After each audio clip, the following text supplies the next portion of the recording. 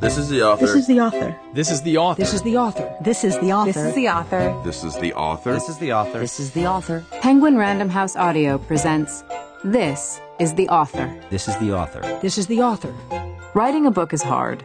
Narrating your audiobook is, well, we'll let the author tell you about it.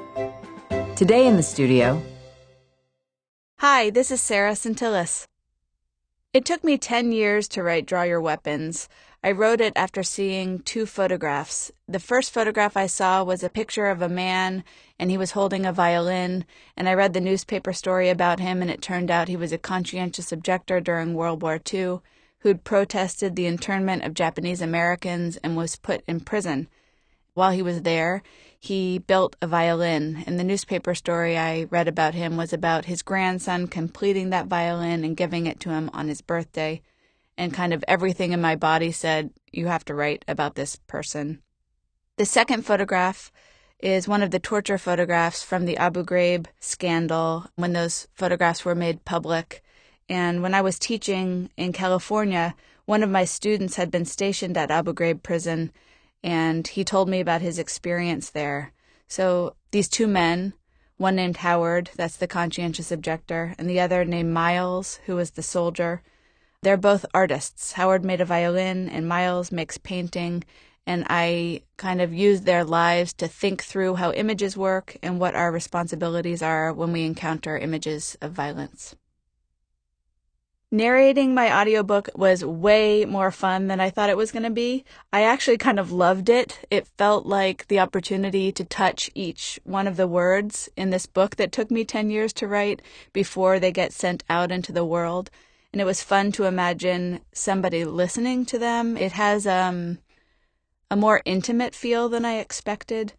And also the team on this book, Sarah Jaffe and Tyler Whitlatch, were really incredible and supportive, and they made it feel really easy. It turns out I don't know how to pronounce a lot of words. I had a lot of names of theorists in my book, a lot of German words, some English words it turns out I'm not very good at saying. I felt really self-conscious saying some of the French words, but the word that always gives me the most trouble is my own name. I get freaked out whenever I say it. I don't know why. I have to practice it. I think I'm most excited about, and I don't think excited is the right word, I think I'm most proud of the moments where I let myself get emotional.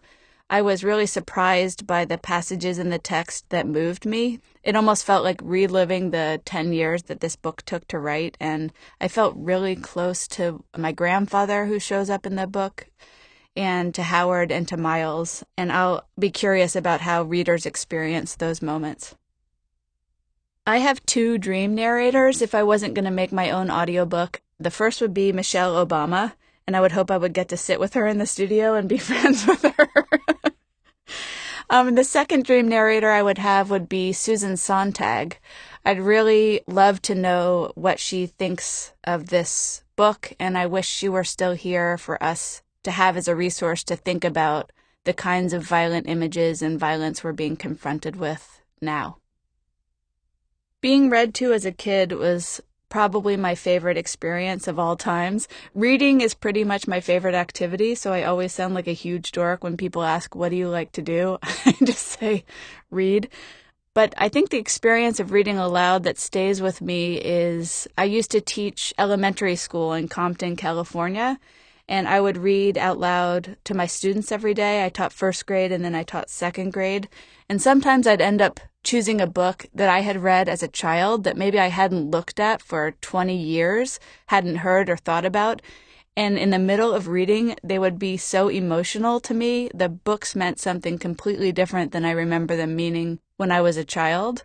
I think there's something really magic about the way a book can move you when you're 4, and then it can move you when you're 24 or 34 or 44 or 94 in a different way. I love that about sharing books with people who I love. My advice to the next author to narrate their audiobook would be to listen carefully to Sarah and Tyler and do whatever they tell you, to realize you're going to sound pretty weird for the first 25 minutes of your book, but they'll give you another chance to come back through it. and to really take this as an opportunity to be intimate with your own creation and with the listeners who will get to hear it as an audiobook. I just finished listening to Shittown, which is, I think, one of the best podcasts I've ever listened to, and I think it captures what makes audiobooks such a great medium, because that kind of storytelling is so intimate, and there's something about hearing a voice come through your ears, like close to your head, that is so fitting for the kind of story that was being told. You get the opportunity to see one human life in slow motion, which shines a light on all of us and how beautiful and complicated and frightening and frightened each of us is. I'm really excited to listen to Lincoln in the Bardo, George Saunders' new novel. I've heard great things about that audiobook. And I think my editor, Andy Ward, makes an appearance, so I'd like to listen for his voice, too. Tune in next time to hear what happens when another author is in the studio. This is the Author is a production of Penguin Random House Audio. Thank you for listening.